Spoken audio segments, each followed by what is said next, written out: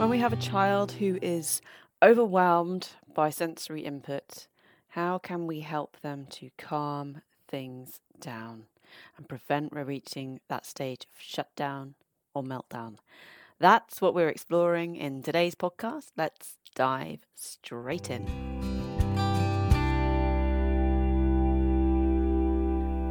Okay, so today's episode of the podcast is really for those of us, you who are autistic or otherwise find that sometimes sensory input becomes too much. So if you have a child or young person in your care for whom things feel big and loud or hot and cold very much of the time, or the kind of the visual stimulation can get a little bit much, where you've got a child who tries to move themselves away if they can from too much input, these ideas really are for them, for you, and things that we can do relatively easily in our sort of day-to-day life to try and just calm things down a little bit.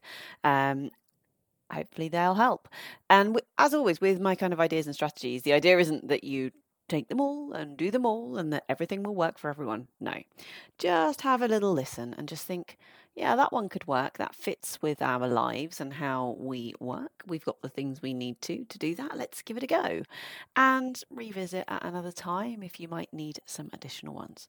So the first one, if we are overwhelmed by visual input, the simplest thing we can do is just shut our eyes. Actually, training, teaching, encouraging a child, and sometimes ourselves as an adult too, to every now and then just take a break from all that visual noise and stimulation by just shutting our eyes and going inwards can be an incredibly helpful strategy. Even just a few seconds of that when the world feels overwhelming can make a huge difference. It's like the equivalent of just taking a breath. You know, when you feel a bit like, I'm not managing, and you're like, right, pull yourself together. Take that breath, center yourself. This is a bit like that, but for your visual system. So you're just going to close your eyes and look inwards. And just forget about the 1,000 different colours and all that different sensory input that's going on around you. And just focus in on the nice, calm nothing. You might go further and take different kind of calming images to mind, or have something particular that you want to look at and focus on. Often I'll have something in my pocket and I'll become deeply interested in every little detail about that thing, and I'll focus in on that rather than the world around me. But simplest one, just close your eyes. The other thing that can help here is if you are going to a situation that is going to be big and loud and noisy in a visual sense, actually wearing sunglasses, dark glasses, can be, again, really, really helpful. In the summer, these can be an absolute must, and having sunglasses for when we're going out when it's really bright outside, I mean, good for your eyes anyway, but really helpful in terms of just cutting down some of that brightness, that glare, which even those people who are not too sensitive to sensory input will find the sun can be a bit overwhelming sometimes. And just think then, therefore, if you've got a child who's very sensitive to this kind of light and bright and visual noise, that sunlight is going to be more of an issue. So pair of sunglasses, if your child's happy to wear them, pretty simple way to bring that down, to reduce that input. And they look cool too. I think so. Okay, so we can close our eyes, wear our sunglasses. Next idea is kind of same thing, but for our ears. So wearing headphones or ear protectors just to dampen out the actual auditory sound that's going on around us. We're just looking to reduce that input. We want less sound coming into our ears. Now, there's a few different trains of thought here. So I find ear defenders or big headphones, like these kind of like cans that everyone can see, can be really helpful in some situations because they're like a big visual cue to other people that basically, I'm offline right now, I'm not available to you, I'm listening to my music, you may or may not be listening to my music, don't disturb me. These can be particularly helpful if we're trying to manage in like really busy situations and we don't want lots and lots of social interaction or input, or if we're in a shared working environment, be that at school or at home, having our headphones on can show, I'm concentrating, I'm listening to this right now, please don't disturb me. So back when I used to work in shared office space, and heaven knows now how I managed that at all, but when I did do that, I would often quite visibly have headphones on, and that's a good social cue. Some workplaces don't like you doing it and they ask you not to. This is a question for a whole another day. But for some of us, the ability to listen to music or just to dampen out the surroundings makes a big difference. One thing here, if you're going to use headphones to help you in this way, actually investing in a pair of noise cancelling headphones can make a big difference. Now, some children don't like ear protectors, ear defenders. You can get stuff that looks quite big and they don't want to look different than their mates, particularly if they're, I don't know, sitting in a geography lesson. They just want to look normal. And that's the thing, kids don't always want to stand out, and that's totally understandable and fine. This is where loops come in. So loops, we've discovered as a family relatively recently, and they revolutionise things for my children. So loops, I'm not sponsored by Loop, by the way, have no affiliation with them whatsoever, just this was something that we found out about and found to be very, very helpful. So loops are little, you put them in your ears, and when you're wearing them, no one kind of really knows you're wearing them. So you're less likely to get in trouble with other teachers. You don't look different than your mates, and they're just very small. There's a couple of different kinds, and it's worth looking them up. I can't remember what they're called now, but there's essentially two different kinds. One just basically blocks out everything, and that's what this pair is. This is why they're in my drawer as a backup, because we found the better pair since then. But they are very small. When you have children who are not great with the old executive function and they lose things a lot, might need a backup pair. So these just block everything out. Like, you can still hear some stuff, but they basically just act as a general dampener, so like your ear defenders. But the really clever ones, I think they're called Loop Experience, I think. And they're slightly different. They've got like metal little rings on them rather than just rubber. And you pop them in your ear. And Loop Experience are actually specifically designed to very cleverly kind of block out most of the background noise, but still allow you to hear very clearly if someone's speaking directly to you. So those are particularly brilliant in a school scenario where you need to be able to focus on the main thing, but block out all the background noise. So it's very, very, very clever. But so loops, I would recommend having a look at them. They're small, they're discreet, they're quite cool actually. They come in different colours, and you can get little different cases for them and stuff, and the kids like them. So loops would be worth looking up if you've got a child who doesn't want to look different than their friends.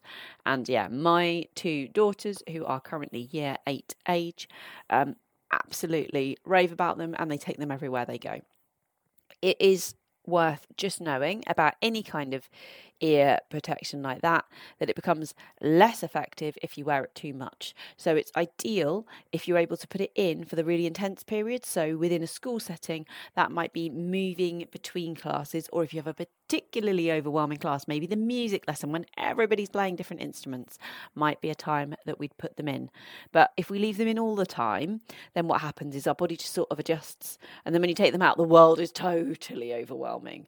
So really little short periods, sort of 10, 20, 30 minutes at a time, is optimal for the loops rather than leaving them in all the time.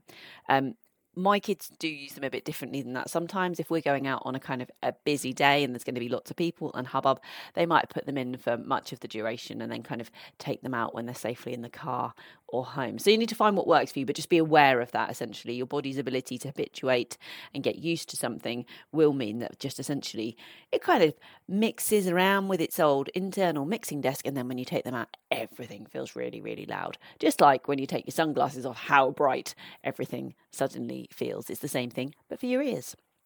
So we've closed our eyes or worn our sunglasses. We've thought about ear protectors of some kind.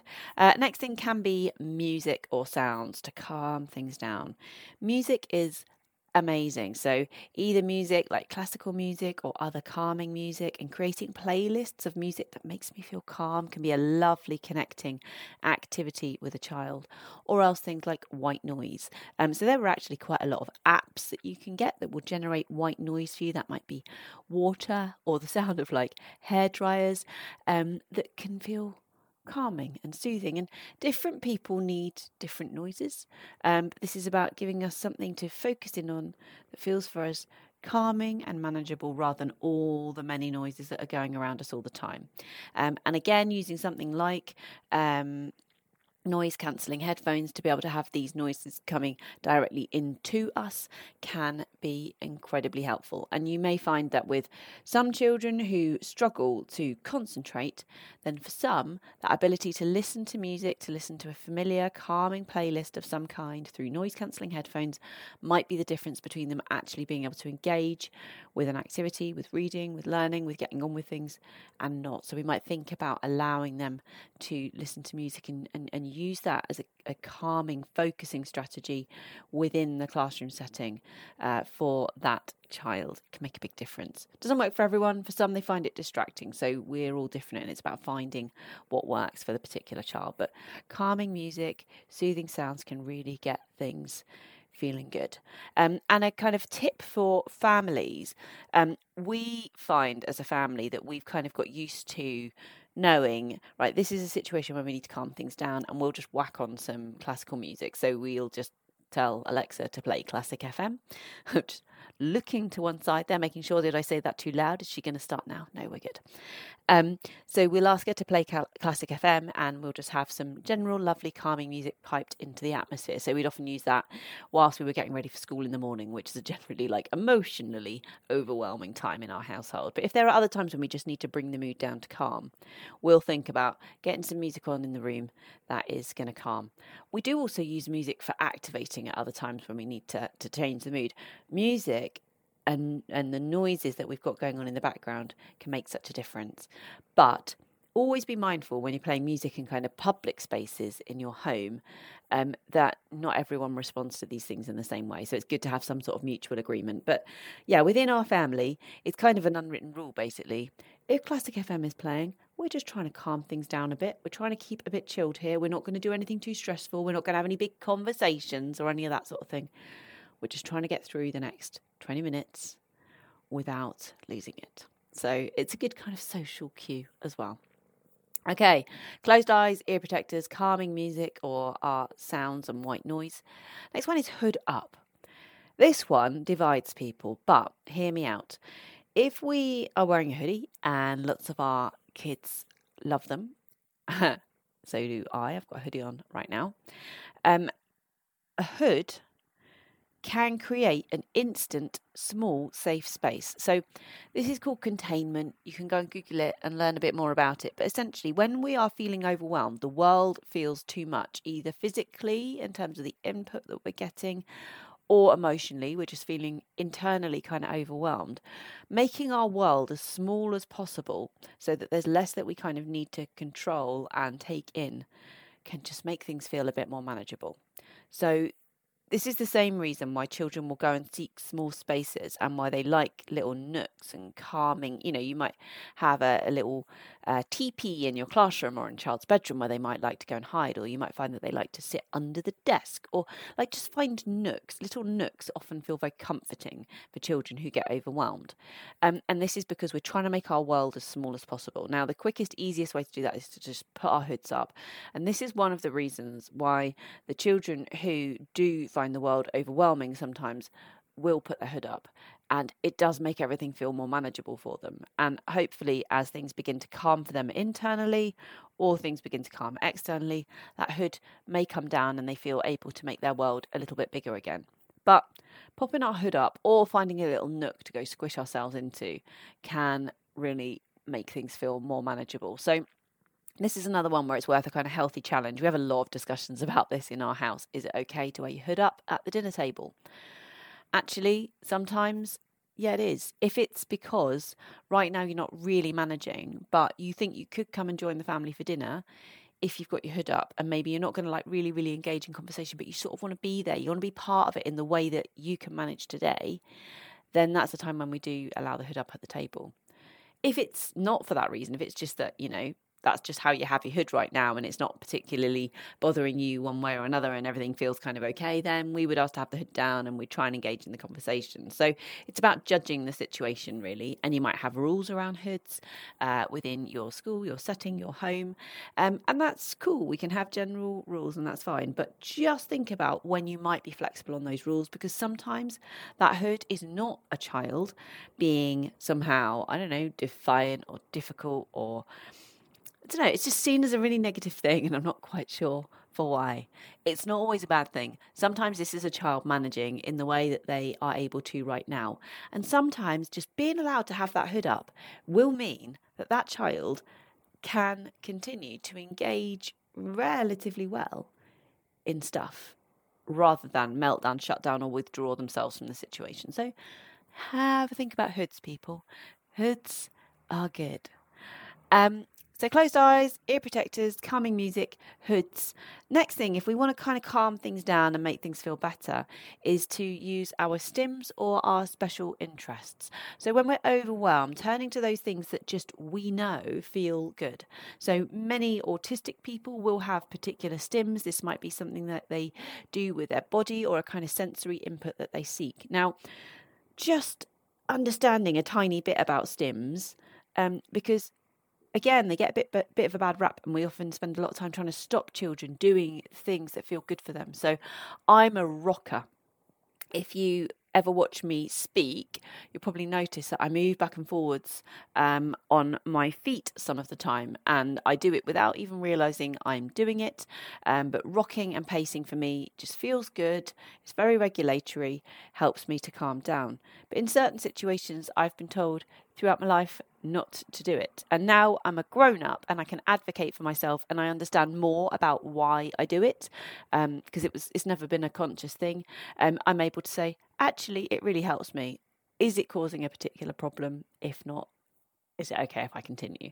So an example would be when I sang in a choir. My choir director would be, could you stop rocking back and forth while we're singing? And it probably was, not perfect in our lovely robed choir that someone was doing that, but it was something that I found very hard not to do. And particularly when I was really in the zone with the music, and I love it, I love to sing, then it's almost like I just love it. I'm right here in this moment and this feels so good, and I'd be rocking and it all felt amazing. And trying not to do that, trying to overcome that is like asking someone not to breathe. If it's something that came really, really naturally and it felt really, really good and it made everything less pleasurable for me. So in the end, I was like, actually, it's really hard for me not to. It's making it harder for me to focus on singing. Not going to get the perfect tenor line from me if I'm not rocking. So let's just do it. And it was fine.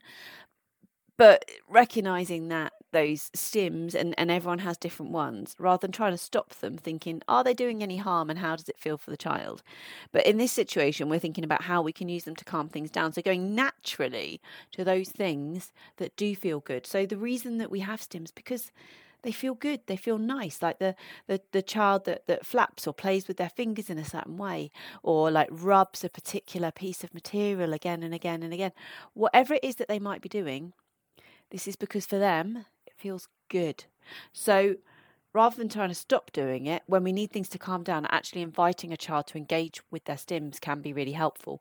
You might have a kind of a happy box, that child, or self-soothe type box that a child can go to and use regularly in order to engage with their stims. You might have things in there that they like to use, or just a reminder, why don't you, let's rock together for a moment if it's a child that rocks, or whatever. And actually doing these things alongside a child sometimes can make it feel more okay for them. So engaging with stims, actually encouraging the seeking of that sensory input that feels so good for us. And because the thing is, so for autistic people, we experience the world more intensely than everyone else. And so lots of what we talked about just now is about trying to block the world out because it's too much. But that kind of superpower of being overly sensorially activated can sometimes be great, because a certain thing might smell amazing in a way that it just doesn't for a neurotypical person, because you've got that superpower of additional ability to smell. And so when you can seek that thing that smells really good or feels really good or sounds really good, you want more of it, because it's kind of like a drug. It feels absolutely great. So why not use that to our benefit sometimes? So that's why we seek out these stims, because they just feel really good. They're not doing any harm, usually. And then the other thing on that similar vein is seeking out anything to do with our special interest. So we've got a special interest, a hyper focus, a deep passion, something that we really want to engage with or talk about all the time. Often boring others to tears, but being allowed or encouraged to talk about or otherwise engage in that special interest, that passion, that thing that we would spend 24 hours a day doing right now if only we could. Being allowed and encouraged to do that can again really make us feel happy and calm things down and give us a bit of a break from the rest of the world when it's needed. So encouraging autistic people to go down the route of their stims and their special interests, those things that we find ourselves drawn to and wanting to do anyway, actually encouraging that, creating space for that, can provide happiness and respite from an overwhelming world. And then the final strategy today is breathing strategies. I love them. I talk about breathing all the time. Breathing is amazing. And there are loads and loads and loads of different breathing strategies out there. And it's all about finding the one that works for you and for the child in your care. But the reason that this is good is because it helps us to take control. When we take control of our breathing, it's sending really strong psychological messages to our brain. It's okay, I've got this, I'm in control of this situation. No need to activate the panic mode. All is good because it's very clear, I've got this, I'm in control. And equally, when we take control of our breathing, things will change physiologically as well. Heart rate will change, body begins to change in terms of the balance of what's going on. And so we began to actually physiologically feel calmer as well. So we begin to feel psychologically calmer. Panic button deactivated, no need for that. Clearly, this person's in control, and physiologically, things are beginning to calm. Heart rate is getting more normal, breathing is getting more regular, things can begin to slow down and reach a natural, nice rhythm in the body. So things begin to feel different. Great way of kind of pressing the reset button. And also breathing strategies that might have a little script or a way of walking through them are also incredibly helpful because they can give us something to focus in on that takes us away from the wider world. So you might, for example, do one of my old favorites, your 5-finger breathing, where you put your finger, do it with me, at the base of your thumb. And as you run your finger up your thumb, you'd breathe in and then you pause as your finger gets to the top of your thumb. And as you run your finger down your thumb, you breathe out. And then you repeat this for each of your fingers, breathing in as you run up the finger and pausing at the top and breathing out as you run your finger down the finger.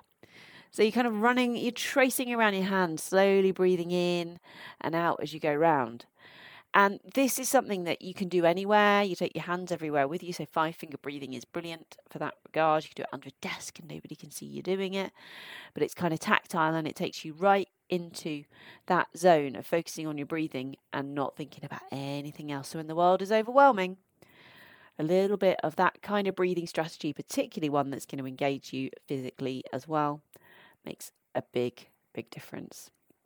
So there we go, our strategies for calming things down when the world feels overwhelming and we've got too much sensory input if we are autistic or otherwise just a bit overwhelmed. We're going to close our eyes, we're going to wear our sunglasses, we're going to wear ear protectors or noise-cancelling headphones. We're going to engage with calming music or sounds like white noise. We might put our hood up or seek a nook to make our world feel smaller and more manageable using containment. We are going to engage with our stims and our special interests, those things that bring us joy and make us feel good for a little while. And we're going to think about our breathing and engaging with a breathing strategy to send strong messages both to our brain and our body that we're in control. Hopefully some ideas in there that you can give a go, take away, work with the children and young people in your care. Remember, you don't have to use them all. It's about cherry picking what you think might work for you right now. Good luck with it. Contact me on the socials. Let me know what worked, what didn't, what you would add, and what topics you would like another time. Hope there was something in here for you. As ever, if you would like to support my work, then please do head over to Patreon, where you may join me for £1 a week if you have it and if you want to. And if you don't, that's also fine. You can also invite me to come and speak at your setting or event. Or if you want to support me in a final way, just share my work. The further that it can get, the happier that I am. The more impact that what I'm doing can have on children and young people, then the more it makes me smile. So thank you so much for all that you are doing. Have a wonderful week, and I'll see you next time. Until then, over and out.